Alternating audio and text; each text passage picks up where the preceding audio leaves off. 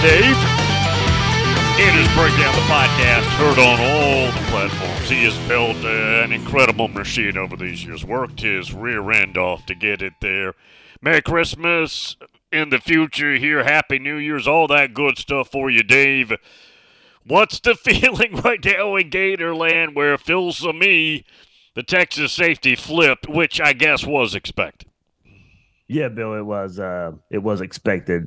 Making sure you got me clear. I'm actually coming through you through the podcast board since we're doing Zoom. Clean, so, nice and clean. Yeah, it might even sound better there. But good. I'm glad you got me. But yeah, it's kind of been a roller coaster, Bill, for the Gator fans the last few days.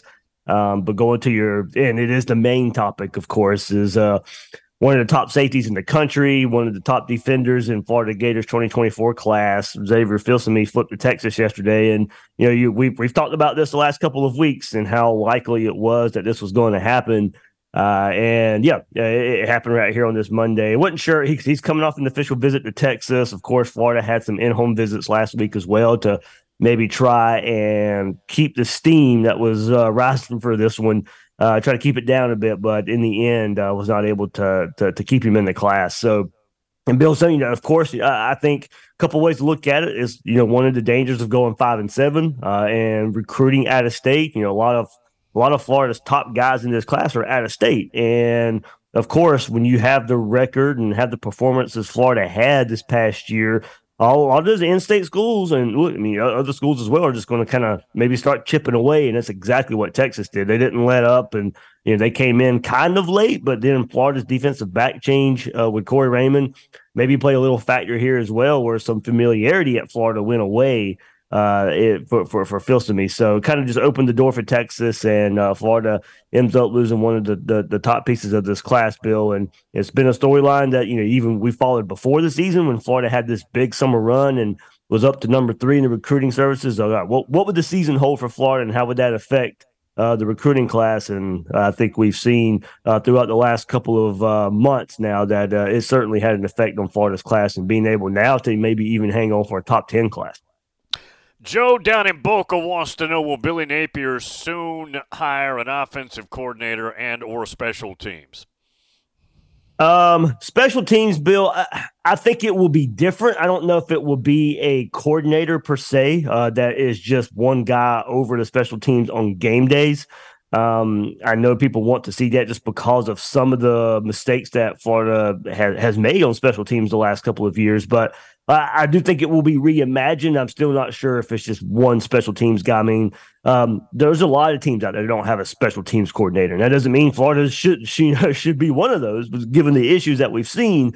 But a lot of teams split duties on game days between special teams, so I don't think it would just be doing the same thing they've been doing. But I'm not sure it's just one guy.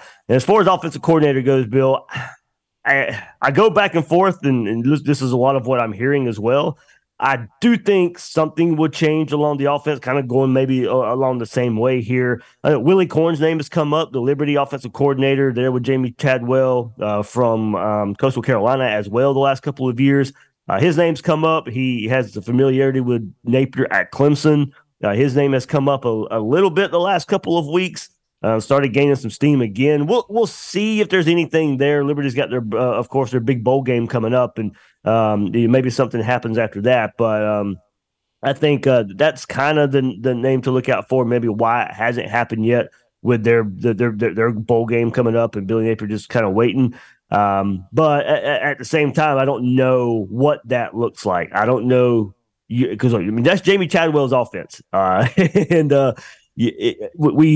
we hear about assistants all the time as, can they be successful when they go somewhere else? And if somebody like Corn is the guy, would it be him coming in purely taking over play calling duties, which I'm sure would be a step up for him to get out under Chadwell, maybe prove himself a bit in that regard.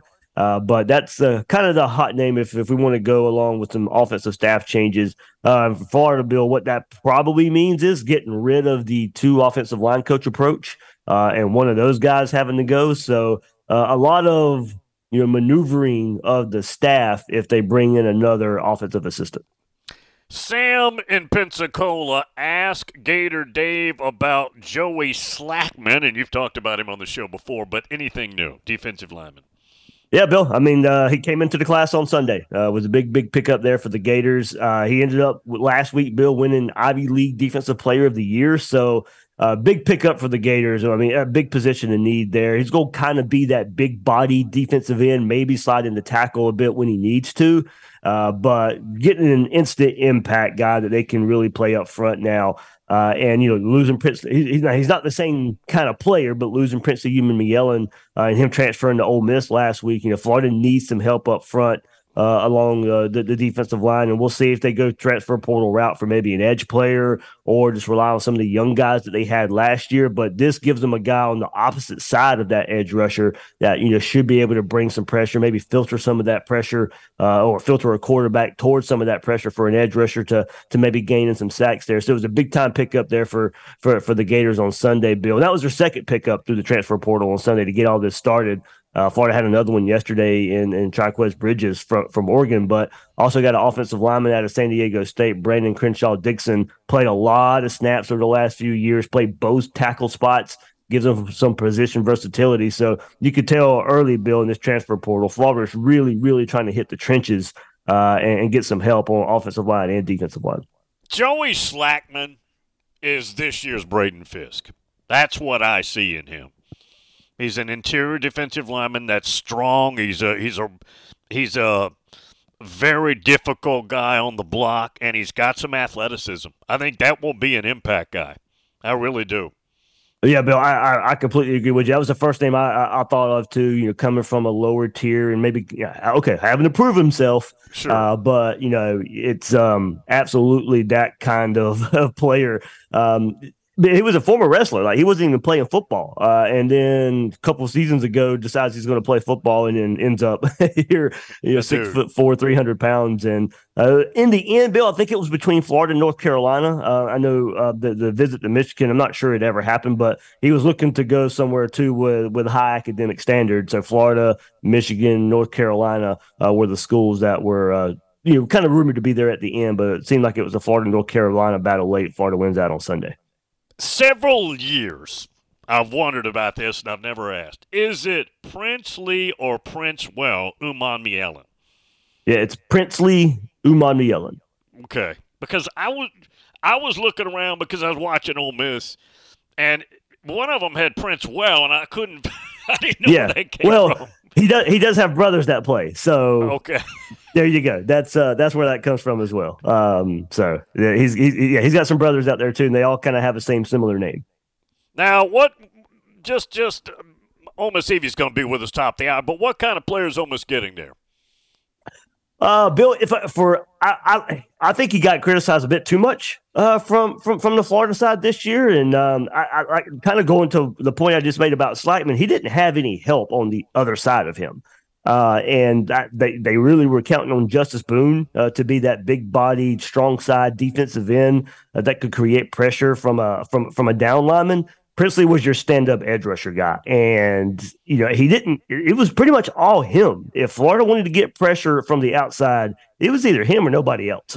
So I think teams could scheme around him a bit as well, just to kind of we saw it, especially toward the second half of the season. Teams would start rolling out away from him, not give him that chance. Well, okay, if they would have had some help on the other side, like I said, you filter some pressure back to him, and he probably breaks up even more. So I mean, he could stand to get better in some of the run support and run part of the defense, but as a pure pass rusher, I like what he was bringing to the table. I would have loved for him to stick it out for Florida with another year, but I think Ole Miss is getting a pretty good player, and we see what they're doing in the transfer portal. We see who they might be still getting in the transfer portal on the defensive line.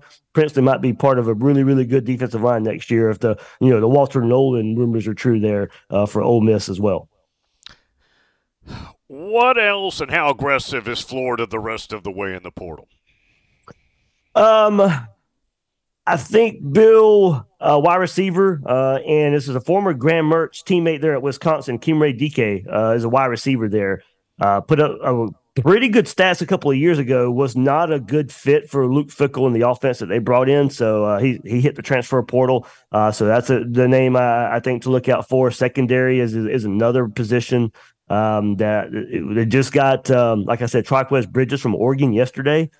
He played cornerback the last couple of years for Oregon, but he's going to play safety for Florida. And he says that's his more natural position. He wants to play safety. Florida's going to let him play safety. So they're getting some help there. I think they still want to add some in the secondary. Maybe, and I'll go back to receiver. Maybe two more, maybe two receivers, but besides DK as well, to give Florida two. So, and I still think, Bill, offensive line one more time. I know you just got one that I mentioned, but offensive line I think could be another a place Florida could hit. So trenches still. And I mentioned edge rusher. I still think with Princely gone, without having to rely. I like what we saw from the young players last year, Bill. Somebody like TJ Searcy, but I do think if you can get an established edge rusher to put on this defense and turn this defense around. It's got to be turned around fast. I do think an experienced edge rusher could play dividends as well. Gator Dave, Gators Breakdown. Gator Dave, most of you know, but if you don't, he's in the TV business. He works at news4jax.com. By the way, Dave, which affiliate is that? We don't have an affiliate, Bill. We're one of the most successful independent stations in the country. We've had independent stations fly in from all around the country. It's like, how do you guys do it? And the fortunate part was we were one of the top CBS affiliates in the country for the longest time. And in 2003, they decided to go independent. We were part of Post Newsweek stations, but now Graham Media is the umbrella, but as far as a network, we're not tied to any of them, Bill, and still number one station in the city. That's fantastic. My question is, you being in the TV business, and Carson Beck, recent news, he's coming back. When's the first time going up there, that kid, you heard about him? Oh, let's see. This would have been. I can't remember the exact year, Bill. It would have been 2018 or 2019. Working for the station, we during those years we would kick off the high school football season. We would televise games, and one of the first games we televised 18 or 19 was Mandarin, and he was the quarterback here for Mandarin. And hey, look, I live about 5 minutes from that school as well, Bill. So, but. He was, of course, a name that was getting hyped up. And first of all, too, not just besides that, Florida was interested in him. Dan Mullen was head coach, and it was going to be between Carson Beck or Anthony Richardson as the way, Dan Mullen was going to recruit that quarterback class. So kind of heard about him early on, but really just to get to even know him a bit and talk to him a little bit and be around him, going to practices and before preseason practices, all that good stuff, was about 18 or 19. And I could tell, and probably some local bias here as well, but I was like, okay, that kid's going to be pretty good. And I think he exceeded expectations last year. I think, of course, at Georgia being able to take over for Stetson Bennett, I think he played really, really well. It never looked too big for him. I think that was the biggest part for me, Bill. Him taking those first snaps as a starting quarterback, and the situation, none of the situations ever looked too big for him. He had to make plays, too. I mean, he wasn't just a facilitator. He had to make plays and fix things on the fly, which he did. And let's not forget, too, it was the time they were going through a coordinator change. At the same time, Bobo coming back in as the offensive coordinator. So him coming back gives him a second year. They didn't change a whole lot of the offense, but still a big change with your OC changing and your quarterback changing, and that Georgia offense, still was able to kind of hum along pretty good. Gator Dave, Gators Breakdown with us. The eve of signing day. Dave, don't know about you. You're younger than me. But this December signing period, and we're not in the first couple of years, but it's relatively big picture new, is not nearly exciting as I remember February 3rd or whatever the first Wednesday was in February. It's not, Bill. I mean, we're still in bowl season. Games are still being played. It gave us something in February after the season.